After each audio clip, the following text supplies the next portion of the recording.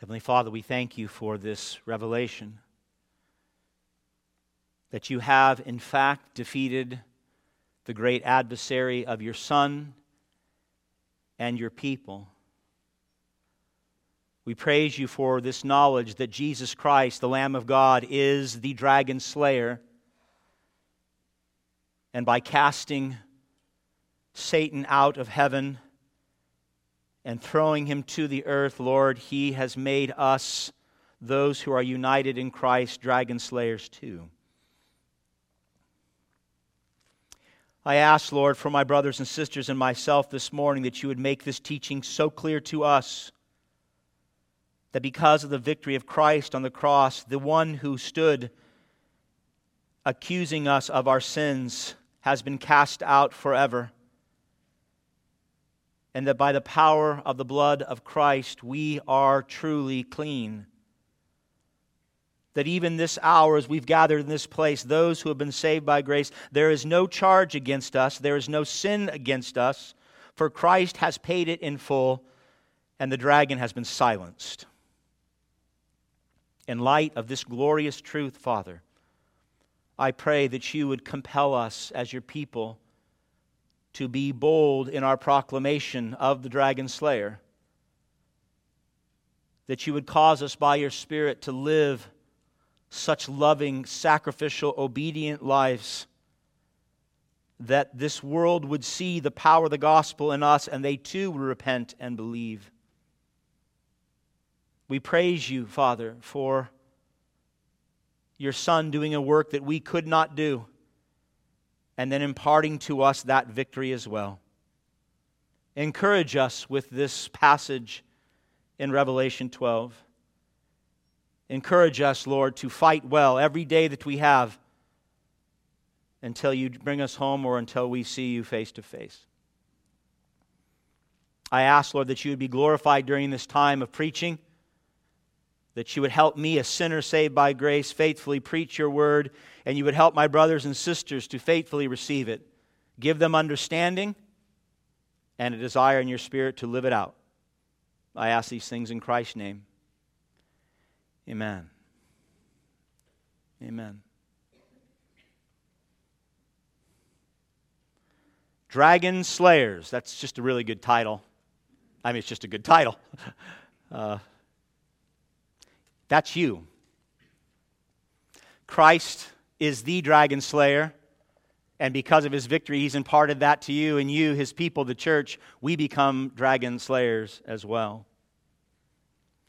Now, I'm not a big movie guy, but I am fond at times when producers will release pictures or videos of behind-the-scenes footage. I always find them terribly intriguing.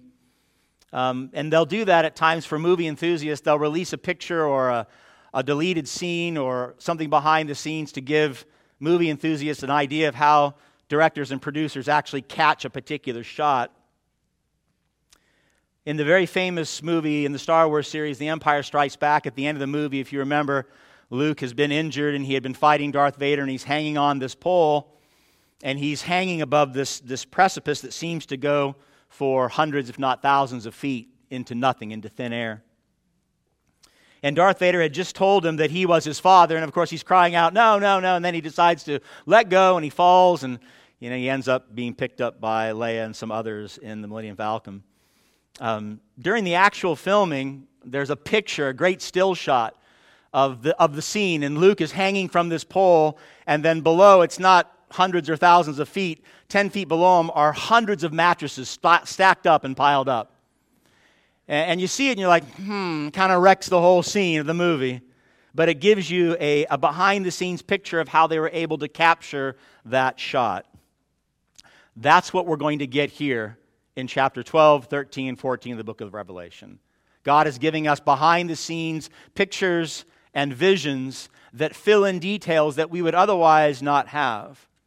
Now, thus far in our study in Revelation, coming up through chapter 11, God has revealed His creation, fall, redemption, restoration story 2 full times. We've heard the cycle through the seals, and then we heard it again through the 7 trumpets, where God is judging and will judge the unrighteous, where God is saving and will save his people, and where the king will come what? As we saw last week, he will come and he will reign again and make all things new. And so we've seen this story, this plot line told now 2 times. And before we get to the third telling in the 7 bowls, which will be the ultimate climax as we get to chapters 20, 21, and 22, God gives John these behind-the-scenes pictures, visions, that we might get some details on how this storyline plays out. In chapter 12, we get to see Jesus battling the dragon, who of course is Satan. In chapter 13, we get to see these 2 beasts that come out, and they aid Satan in his war against God's people. And in chapter 14, we get a glimpse of that harvest at the end of the age. Souls that are redeemed in Christ who will spend eternity with the Lord, and those who will be judged and condemned forever. Now, chapters 12, 13, and 14 are not chronological, so don't try to read them like that. I want you to think of behind-the-scenes pictures, little visions and images given to us to go, oh, that's how it looked. That's what it means. They're insights that we would not have if not given to us by God to John. So this morning, we're going to look at verses 1 through 12 in Revelation 12. And my hope is that we will get a behind-the-scenes look at Satan's attempt to what? To thwart the plan of redemption, to actually stop the salvation of sinful man, and how Jesus has victory over Satan, and because he was victorious, well, guess what? So are we. Because Jesus slayed the dragon, we too have the power to slay the dragon and enable us to live these bold, active, faithful lives. If it sounded a bit cryptic to you, then I hope to dismantle that a bit. It is a wonderfully encouraging passage. So let's take a behind-the-scenes look at Satan's fall and Jesus' victory by looking at 3 things. Number 1, Satan's failed assassination attempt. Number 2, Satan's failed coup. And number 3, Jesus' victory for the church. Satan's failed assassination attempt, Satan's failed coup, and Jesus' victory for the church. The theme of the sermon is this: Christ silenced Satan so that you could live an exonerated life. Jesus Christ silenced the accuser so that you can live an exonerated life right now and forever and ever. All right, are you with me? I'm not just a little excited to preach this, if you can't tell. So I'm going to try to turn the steam down a little bit so I don't overwhelm you. Okay. Number 1, Satan's failed assassination. So the 7th trumpet sounds. The 7th, that cycle of creation, fall, redemption, restoration has ended. And now there's a great sign in the heavens that John sees. Look at verse 1, Revelation 12, verse 1. And a great sign appeared in heaven, a woman clothed with the sun, with the moon under her feet, and on her head a crown of 12 stars. Those 12 stars most likely represented the 12 tribes of Israel. Now, our woman, again, she's symbolic. It's not a real woman. It's symbolic for someone who what? Who is clothed with the sun, so she is exalted, this woman. And she has authority to rule. She has the moon under her feet, and she has a crown of 12 stars on her head. And although this is contested by some, I do believe that it is relatively clear that this woman is speaking of God's people. God's people in the Old Testament prior to the coming of Christ, and then God's people in the New Testament after the coming of Christ, but one people of God. The Old Testament and the New Testament identify God's people frequently as what? As His bride. As His beautiful, glorious bride. And it also identifies God's people in the Old and New Testament as His priests and kings, those placed upon the earth to rule with authority. And so I think it's really clear here that the woman represents God's people for all time, going back to the covenant made with Abraham and all the way up to the end when Christ comes again in glory. Here John tells us that in verse 2 that this woman is pregnant. Look at verse 2. She was pregnant and was crying out in birth pains and the agony of giving birth. So the woman, God's people, Israel in this particular case, because Christ had yet to be born, was pregnant and crying out in preparation for the birth of a son. You say, well, I know who that is. I mean, I don't even have to do a deep dive in this chapter in Revelation. That's Christ. That's God's Son. That's the long-awaited Messiah that the people of Israel waited. The Savior who would come and what? Reestablish their reign as God's people. Bring salvation to them through this new king, through the promised king that would come through Abraham and through David. And that's the Son that is born here, the one that John is seeing. And then as soon as this vision, he has this of the woman, another one comes rushing in. Look at verse 3. And another sign appeared in heaven. So right next to the vision of the woman about to give birth, behold, a great red dragon with 7 heads and 10 horns, and on his head 7 diadems. And of course, the dragon, and this is not disputed, the dragon is Satan. The great red dragon is Satan. This is the fire-breathing monster who has power and authority. He has horns and diadems. Remember, horns and diadems, that represents power and authority to rule. In fact, Jesus Christ in Revelation 5 and in Revelation 19, he also has diadems and horns. It represents power and authority. Of course, his was divine, is divine, but not Satan's. It's not infinite power, but it is significant and it is deadly power. So we must take this dragon seriously. In fact, in Daniel chapter 7, the 10 horns represent 10 earthly kings. And so most commentators agree that these horns represent Satan using kings and kingdoms and authorities to persecute God's people. And that's exactly what we saw, if you remember, in Revelation chapter 11. Remember, governments and rulers demonically influenced to persecute God's church. So not terribly complicated. The red dragon is Satan, and he's powerful, and he has authority to persecute you. So he's revealed as the monster of God's people. Look at verse 4. His tail swept down 1/3 of the stars of heaven and cast them to the earth. Most people immediately gravitate and say, oh, that was the original fall. You know, those are the demons that come down. I don't think it's a bad interpretation. I just don't think it's accurate. Daniel chapter 8, verse 10, Daniel is speaking to these kings who will persecute God's people. And in Daniel 8, verse 10, he's specifically talking about the persecution of Antiochus IV. And King Antiochus IV, he was the ruler of the Seleucid Empire from 175 BC to 164 BC. And he persecuted the Jews horribly during that time. So the image here is, again, the dragon and his tail using earthly kingdoms. In the context of John's writing, that was Domitian. Remember, it was Emperor Domitian who was persecuting the 7 churches in Asia Minor and the churches throughout the empire. And so this dragon is using earthly authority to not only persecute the church, and has been for how long? For 2,000 years. He continues to do that. We talked about that a couple of weeks with some notable countries in the world today. But I want you to notice something else the dragon tried to do. He tried to assassinate the Christ child. Did you see that? Look at the latter part of verse 4.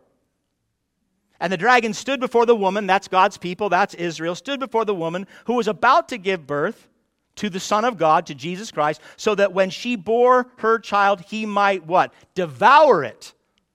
So the dragon had planned an assassination of God's Son, of the Savior, of the Christ. Now we know, you probably know this from your multiple Christmas services, we know from Matthew chapter 2 that the dragon worked powerfully through King Herod, did he not? I mean, that was the means by which he was going to go after this Christ child. In Matthew chapter 2, verse 8, if you remember, the Magi had come and they were talking to King Herod, and Herod said to the Magi deceitfully, he said, go and search diligently for the child. The same child discussed here in Revelation 12. Go search for the child, and when you have found him, bring me word that I too may what? Come and worship him. Now, we know the story. He's a liar. Right? And that makes sense because his father, Satan, who's using him, is a liar too. In verse 13 of Matthew 2, an angel of the Lord appeared to Joseph, Mary's husband, in a dream and said this, rise, take the child and his mother and flee to Egypt and remain there until I tell you, for Herod is about to search for the child to destroy him. And he did. Verse 16, Matthew 2, then Herod, when he saw that he had been tricked by the wise men, became furious And he sent and he killed all the male children in Bethlehem and in all that region who were 2 years old or under, according to the time that he had ascertained from the wise men. And so the dragon used Herod in an attempt to kill the Christ child. But we know how the story plays out. The dragon failed. He was unsuccessful in killing the Christ. And that makes sense. That's exactly what God said was going to happen in Genesis chapter 3. I mean, you talk about a very early prophecy by God himself. God said what? In Genesis chapter 3, after Adam and Eve had sinned against God and eaten the forbidden fruit, God lays out these curses, one on Adam, one on Eve, and then one on Satan. Listen to what he says to Satan. Genesis 3:15, I will put enmity between you and who? And the woman, God's people. You see the great ties here? Revelation 12 and Genesis 3 linked together. I will put enmity between you and the woman, God's people, and between your offspring and her offspring, between the saved and the unsaved. He, the Christ, shall bruise your head, meaning what? He will crush Satan's head, he will defeat the dragon, and you shall bruise his heel. You shall persecute him, and you shall persecute the church, but you will not win, you will fail. Such a story. The dragon used all his power, all his authority, all his horns, all his diadems through kings and rulers to stop the Christ from coming, but Christ came anyway. Look at verse 5.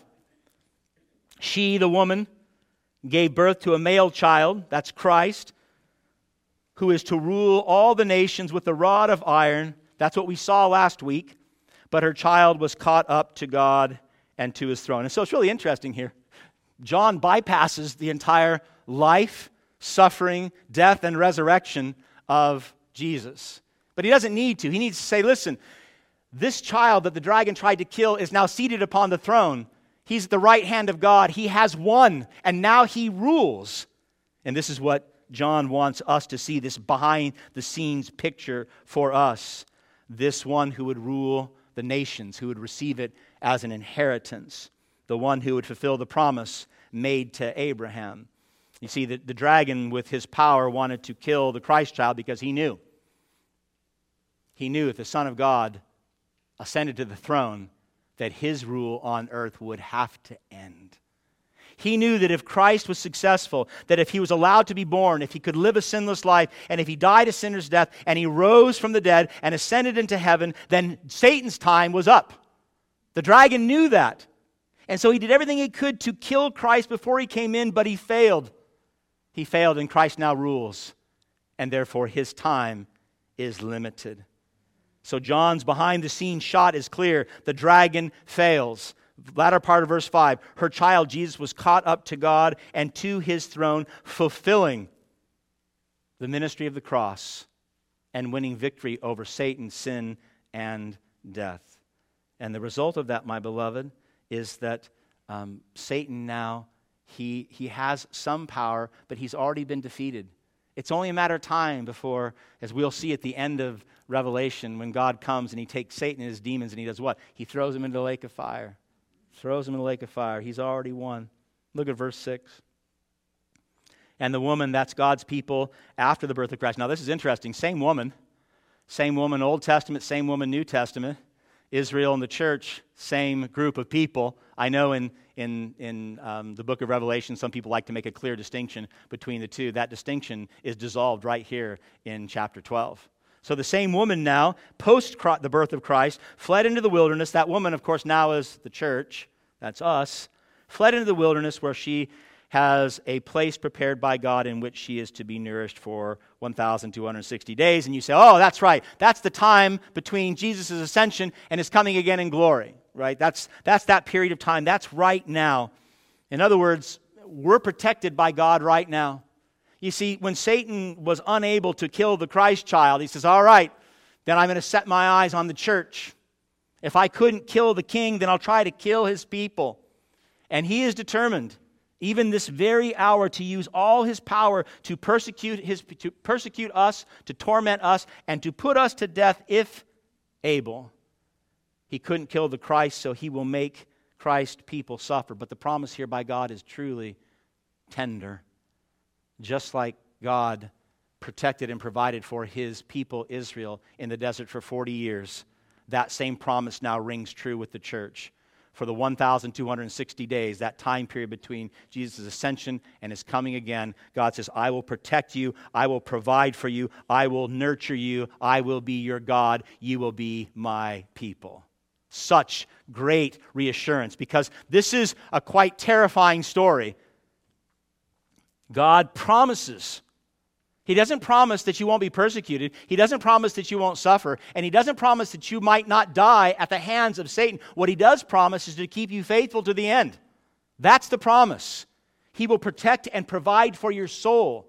You never ever, if you are in Christ, God promises you will never forsake Christ, no matter how much Satan or the dominions of darkness come against you. It is an answer, my beloved, to Jesus' priestly prayer, high priestly prayer in John 17. This is exactly what Jesus prayed to the Father, and the Father said, yes, I will do it. Listen with all your might.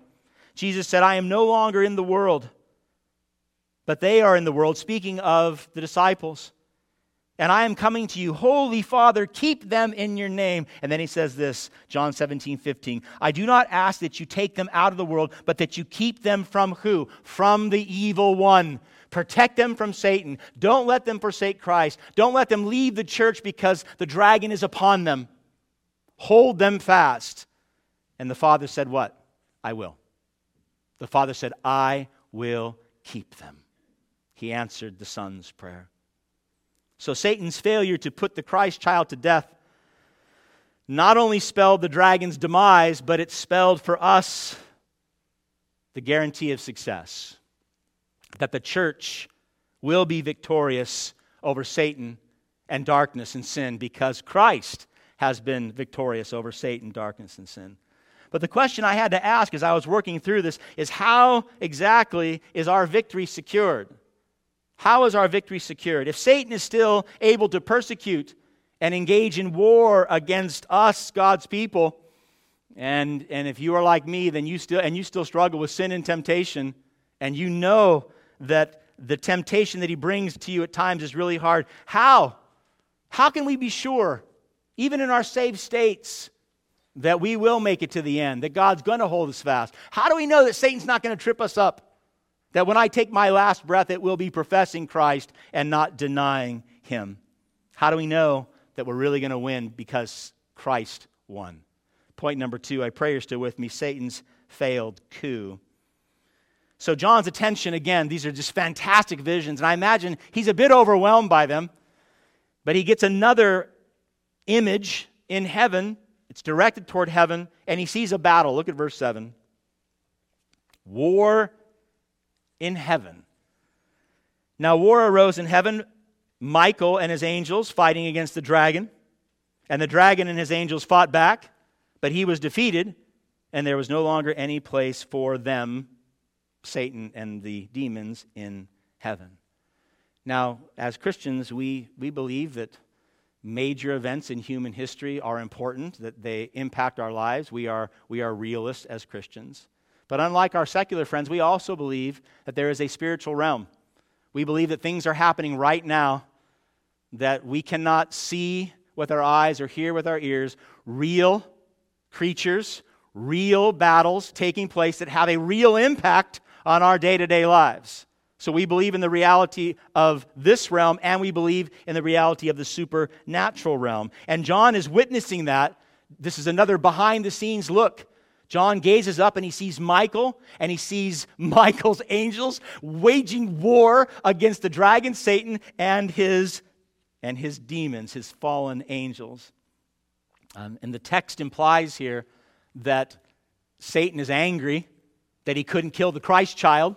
And so what is he going to do? He's going to wage war in heaven. He's going to go after the throne itself. He's going to go after Michael and after the other angels of God. Now Michael, if you don't know Michael, we were introduced to him back in Daniel chapter 10. We know him from Jude 3. He's the one, if you want to think of an angel who's like a commander-in-chief of God's other angels, it's Michael. He's a warrior. He battles with other angels on behalf of the glory of God. He is the commander-in-chief of God's angelic forces. And so John looks up and he sees Michael and his angels battling and defeating Satan and his demons. And the result of that defeat is what?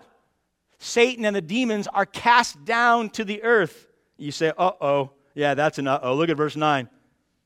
The great dragon was thrown down, the ancient serpent who was called the devil and Satan, the deceiver of the whole world.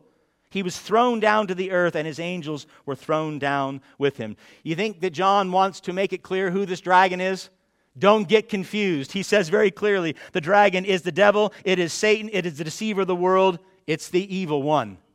So there's no question who this dragon is. But what's fascinating is the result of the battle in heaven. As a result of this great battle between Michael and his angels and Satan and his demons, they are cast out, they are thrown down to the earth. You say, well, how did Michael and the angels get victory? It was because of the work of Christ on the cross. In fact, some argue that it was during that time, it was through the death and resurrection of Jesus, that Satan and the demons were actually cast out of heaven. That's one argument for the timing of it. Look at verse 10. And I heard a loud voice in heaven saying, now the salvation and the power and the kingdom of our God and the authority of his Christ have come.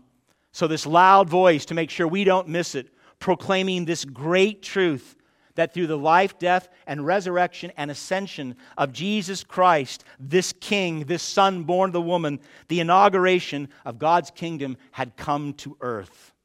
It had come.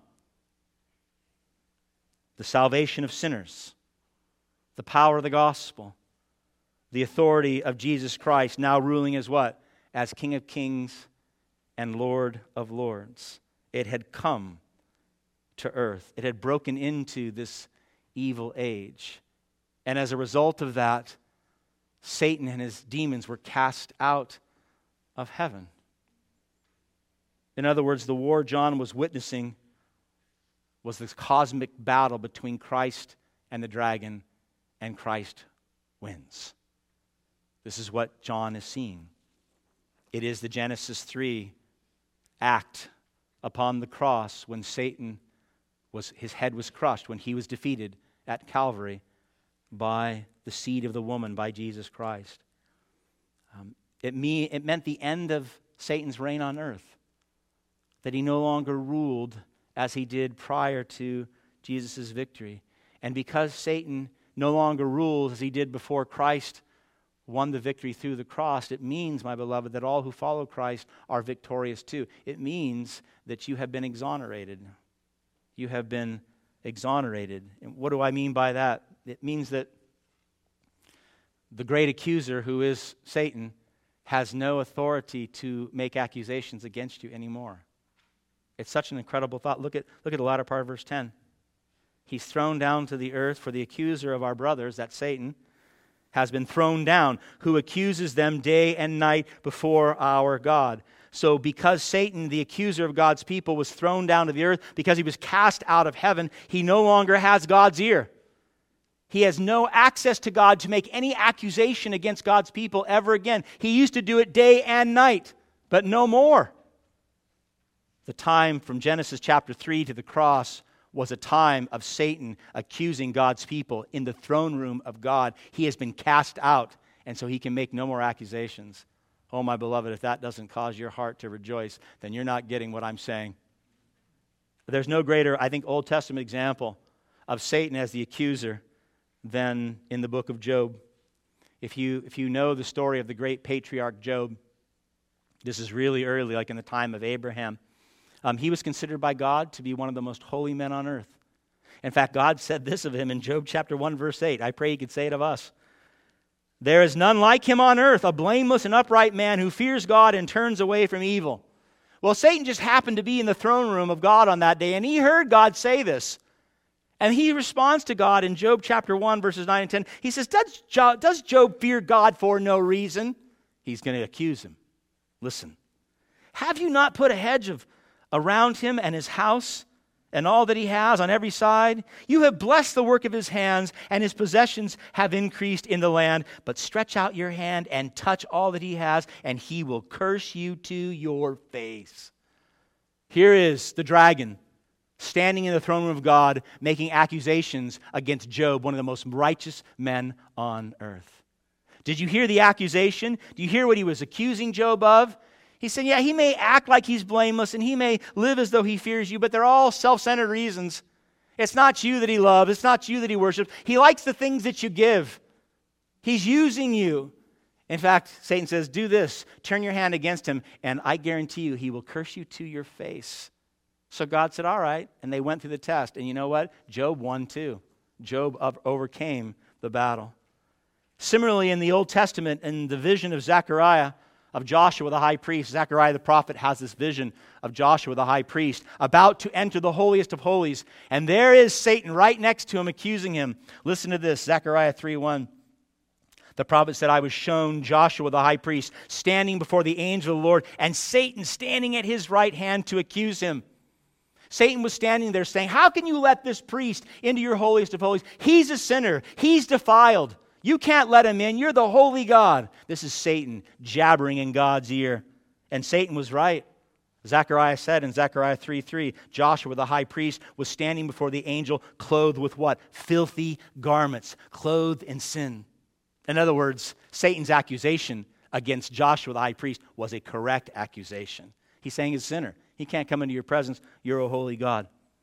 You see, before the death and resurrection of Jesus Christ, Satan had access to God's ear.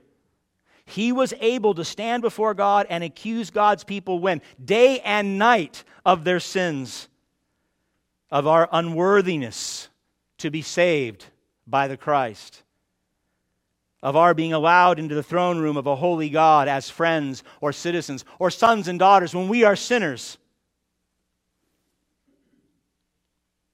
But with the coming of Christ and the kingdom of God through his death and resurrection, Satan was cast out of heaven, locked out of the presence of God, and therefore no longer able to bring accusations, true or false, against us.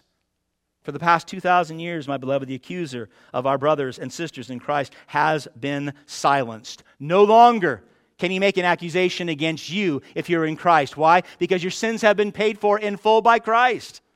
No accusation can stand against you if you're in Christ. You have been forgiven. We are no longer guilty. We are no longer subject to punishment. We have been pardoned truly, and therefore all accusations fail. What an incredible thought, my beloved, that Satan, the great accuser, all his accusations against you in Christ fall on deaf ears before God. He can't accuse you. The sins do not hold you. They do not bind you. Christ paid for them permanently. And that means, my beloved, listen with all your might, all your sins, past sins, sins you're struggling with right now, those sins you will commit in the future, they have no accusatory power before the Lord. Zero accusatory power. When my boys were young, and I don't think this is unnatural, but it was not uncommon for them to get in a little scuffle, and one was going to make an accusation against the other. Right? They would bring an accusation of some wrongdoing, usually to my attention. They would always do it, or they would usually do it when it was advantageous for them to do so. But it was also not uncommon for the perpetrator of the crime to come to me first and confess that sin, and then be forgiven by me, their father, and set free. And once that happened, once the perpetrator was exonerated by me, the father, then they were free to go about their day. They no longer had to worry about their brother coming along and saying, oh, you know what he did?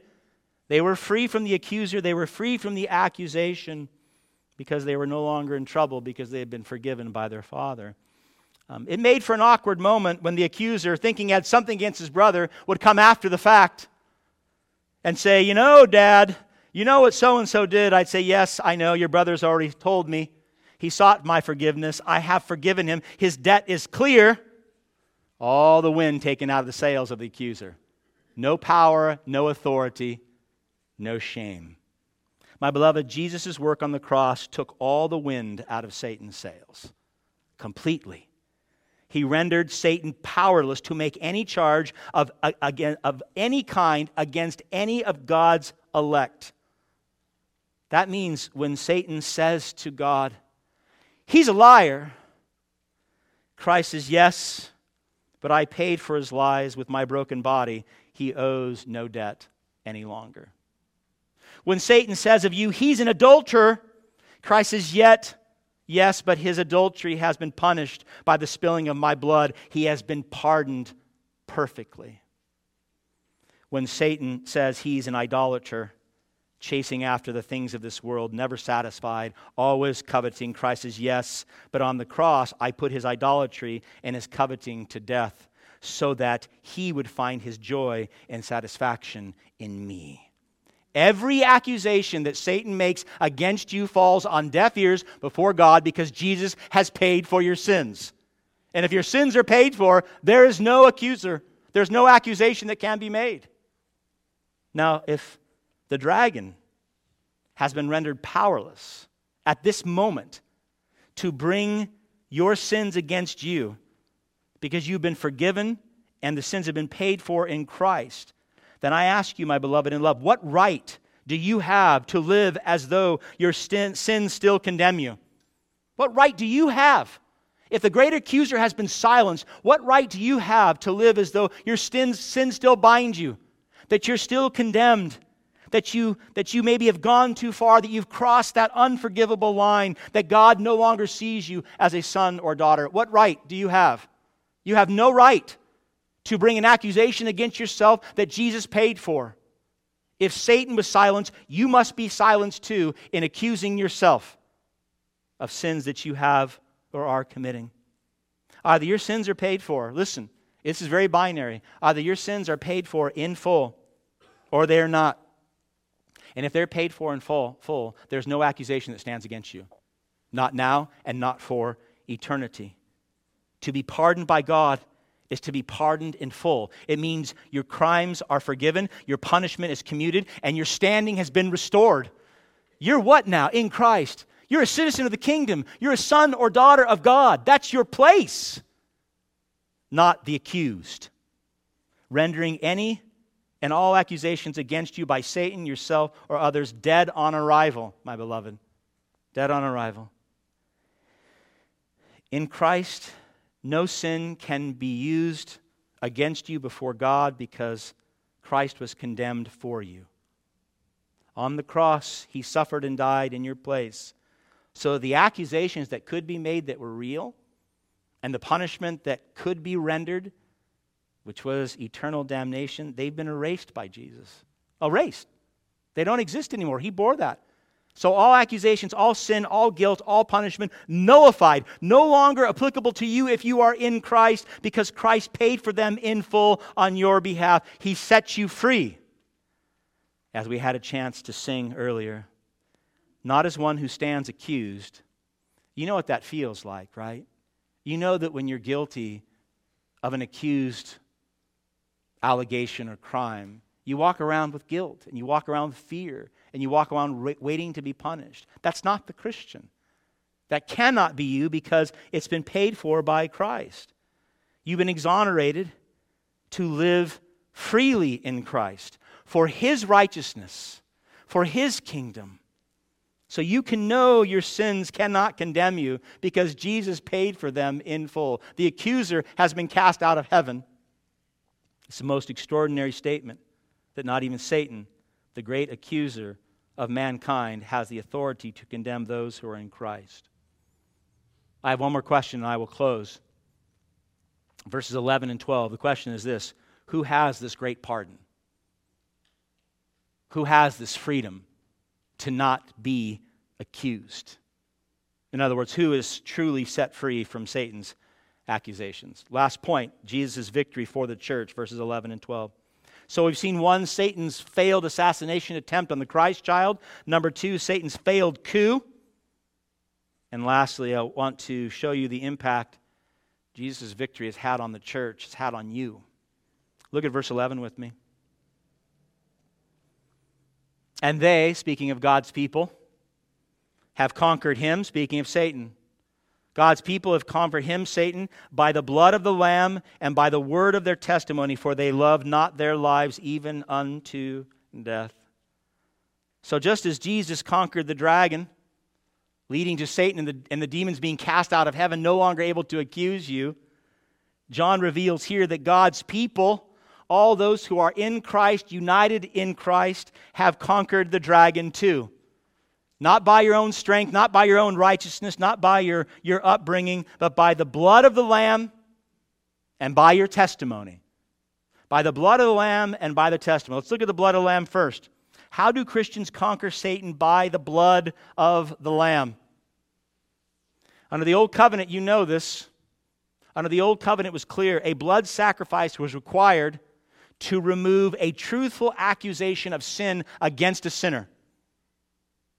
If an Israelite sinned against God and that accusation was true, it required a sacrifice, it required blood in order to remove that sin. Hebrews chapter 9, verse 22. According to the law, all things are cleansed with blood, and without shedding of blood there is no forgiveness. So for the truthful accusation of sin against you to be dealt with before a holy God, either you, the accused, have to die, your blood has to be spilled, or a qualified substitute has to die, and their blood has to be spilled in your place. Either way, blood must be spilled if an authentic accusation of sin has been rendered against you in the throne room of God. Now, we all come before God, as we know, justly accused, do we not? I mean, we know that we come before God justly accused of living lives of sin. Sins upon sins, truly sins that we cannot count. They are so numerous in the eyes of God. And all those sins, even as we had a chance to say that even the smallest sin is deserving of eternal damnation. So we all come before God justly accused. But for those who have done what? Who have taken their faith and their trust and they put it in the blood of the Lamb. They said, I know what I deserve before the throne of God. I know the accusations against me. And my beloved, if you know Christ, you know them all too well. I mean, this week was a tough week for me. I had lots of temptation. I struggled with sin this week. And I kept falling back on this truth. The blood has covered it. I am not going to be cast out. I belong to Christ. He paid for my sin in full. You have weeks like that. You have days like that. Some of us have months like that, where we're struggling and struggling. We must know that we have victory over Satan and every accusation because of the blood of Christ. He has been victorious for you. His blood was shed for you. When we put our faith and our trust in Him, we saw this in Revelation 7:14. Don't forget this. They have, God's people, they have what? Washed their robes, their sin-saturated robes, and made them white in the blood of the Lamb. That's how you're made clean, my beloved. That's how the accusations are wiped away. So that when you come before God into His holy throne room, into that courtroom, there's no district attorney. There's no accusation to be made. All charges have been cleared. Not because you're not guilty. Oh, you are dreadfully guilty. The district attorney turns and walks out of the courtroom because they know that Christ paid already for your penalty. Paid for it. And therefore accusations are dropped. You've been set free. Sinners saved by grace are absolved once and forever of all guilt because Jesus bore all our guilt. And this is an amazing thing, my beloved. Listen, where there is no guilt, there is no accusation. And where there is no accusation, there can be no judgment. And when there is no judgment, there is no punishment. That's you in Christ. No punishment. The Christian is able to conquer Satan, the accuser, because of the all-sufficient blood of Jesus Christ spilled on your behalf. Is it any wonder we sing to Him and we praise Him and we proclaim Him? Is it any wonder that such a Savior would do such an amazing thing for accused sinners like you and me? But John says something else here that really caught me by a surprise. Where not only the accusations are diminished, they're taken away because of the blood. But look at verse 11 again. And they, God's people, have conquered him, Satan, by the blood of the Lamb and by the word of their testimony, for they loved not their lives even unto death. You say, wait a minute. What does that mean? The word of testimony is the life lived free of accusation. Right? The blood of Christ cleanses us. We are set free from the accusation of all sin. And then the life that we live is that freedom from all guilt and judgment and punishment. It is the life of the believer poured out for the sake of Christ. You see, when the blood of the Lamb washes us white as snow, we will no longer want to live as the world lives. When you've been born again and you've been cleansed by the power of the blood of Jesus, you will no longer love your life. So what does that mean? You'll no longer love the life that you want apart from Christ. You won't live for money. You won't live for fame or success or the pleasures of this world. That won't drive you any longer. Rather, your life will be a living testimony to the transformative power of the gospel. You will live for Christ as a living testimony. You see, the heart captivated by Christ will declare Christ. If your heart is captured by Christ, you will proclaim Jesus. The heart captivated by the death and resurrection of Jesus Christ will also die to itself. It'll say, not me, Lord, but you. Not my will, but your will. Not my purpose, but your purpose. Not even my desire, Lord. I have all these plans, all these things I want to do, all these things I want to accomplish. I'm going to submit them to the cross and bring them before you, and you tell me what you want me to do. That's the testimony that John is talking about here in Revelation 12. A heart truly captured by Jesus Christ. In other words, our lives will become living testimonies of what? Our victory over Satan and our submission to Jesus. Our lives will become living testimonies that we have in fact conquered Satan, sin, and death because of the blood of Christ, and now we have submitted our lives to Christ. That will be your life. Not just something you say, not just something you do, but of who you are. Living as Christ lived, loving as Christ loved, serving and sacrificing as Christ served and sacrificed. It's this newness of life that declares to the world that in fact you have been born again. This is your living testimony. So I'm going to ask you, is that you? I mean, is that you, my beloved? Regardless of how long you have professed to know Jesus, does your life reflect that you've conquered Satan? Do you live as though you are free of all accusations of sin?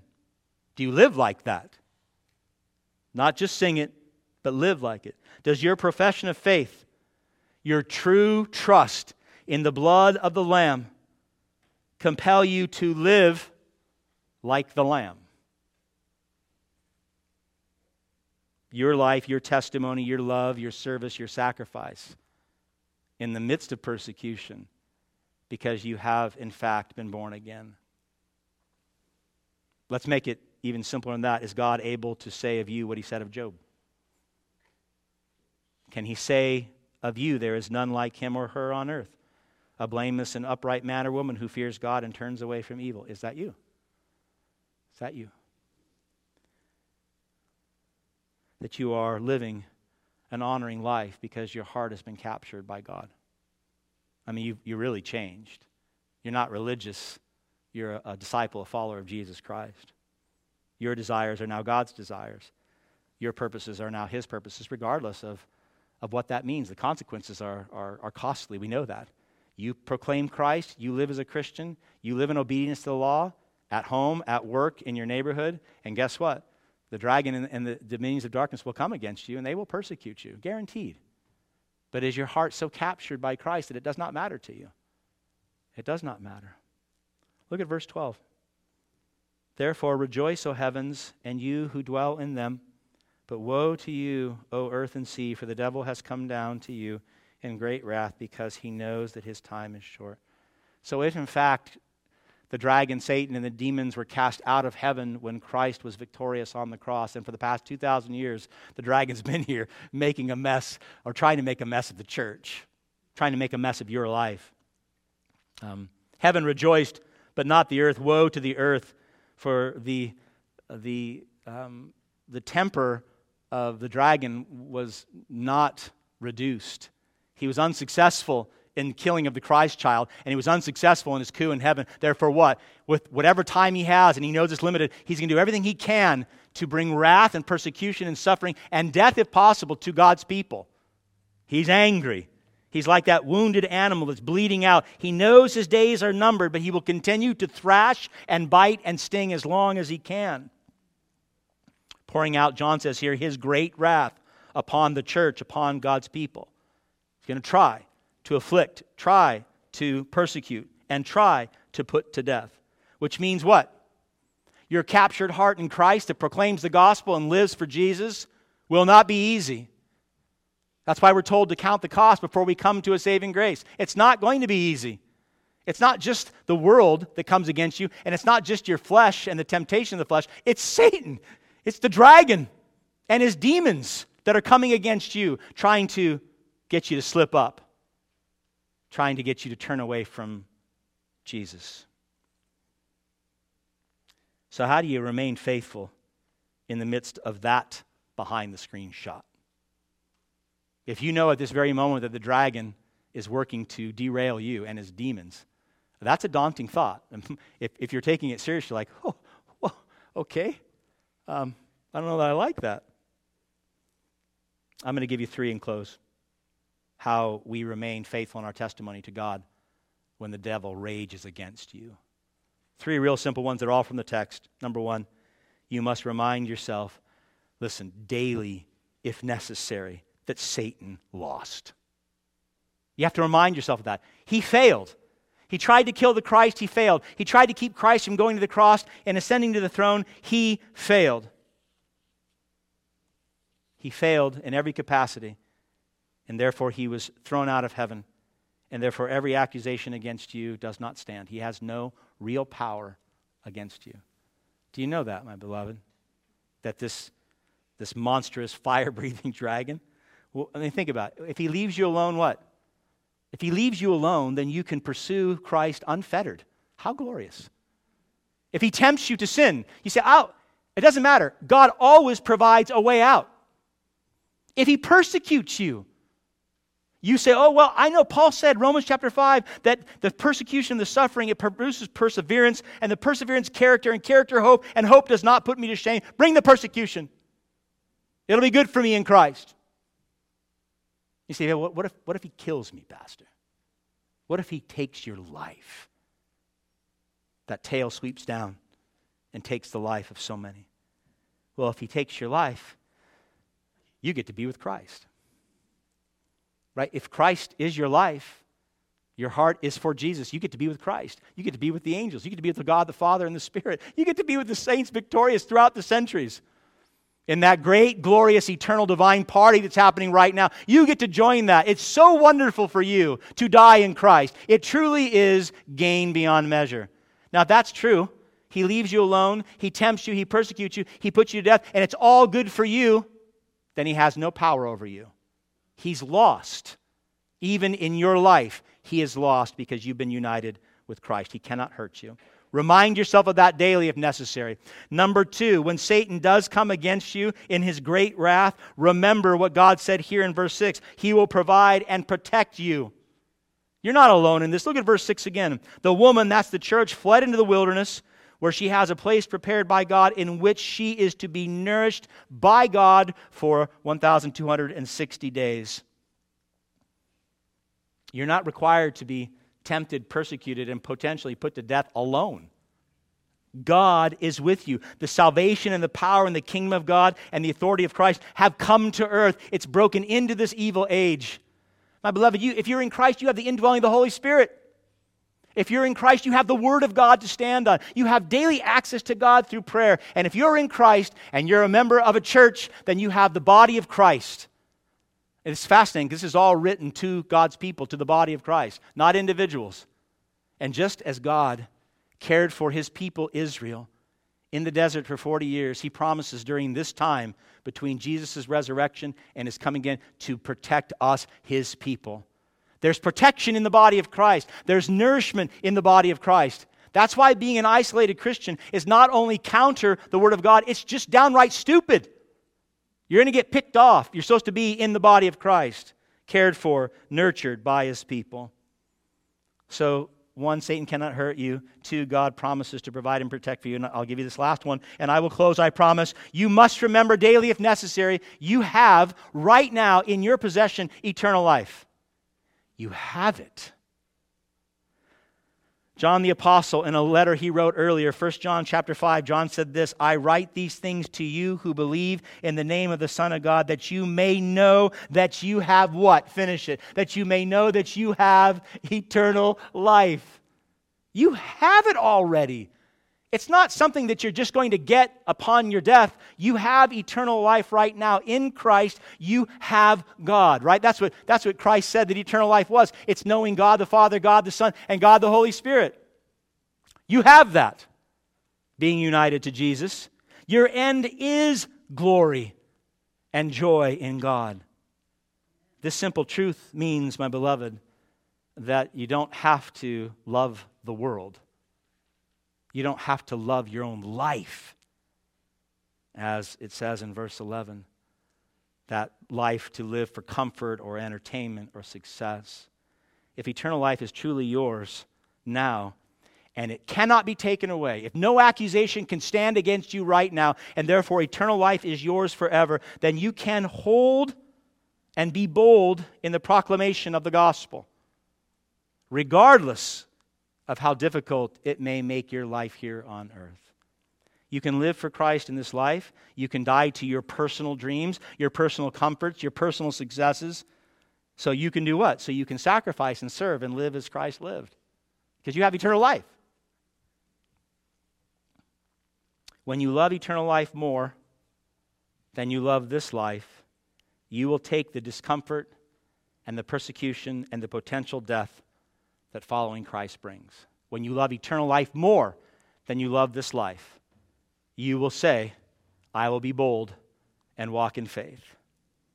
And you, when you do this joyfully, because that's your heart, that's what you want to do, then God will say of you, before Satan, before the world, in His court, He will say of you, as He said of Job, there is no one like you on earth, blameless and upright, man or woman, one who fears God and turns away from evil. Don't you want that statement from God about you?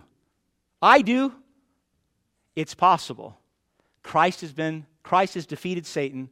The accusations against you do not stand. You can walk in freedom today. Amen? All right, let's pray. Father, we thank you for this glorious truth in Revelation 12. We rejoice in Satan being destroyed, that you cast him out of heaven, and he's here now, Father, and we get that he will try to bring persecution and suffering and even death, but his days are numbered. We look forward to that day, Lord, when you throw him and all of his demons into that lake of fire. Until then, Father, I pray you would make us strong. Give us great strength to live boldly for Christ. We know the blood of the Lamb has cleansed us. We know that sin has no power over us.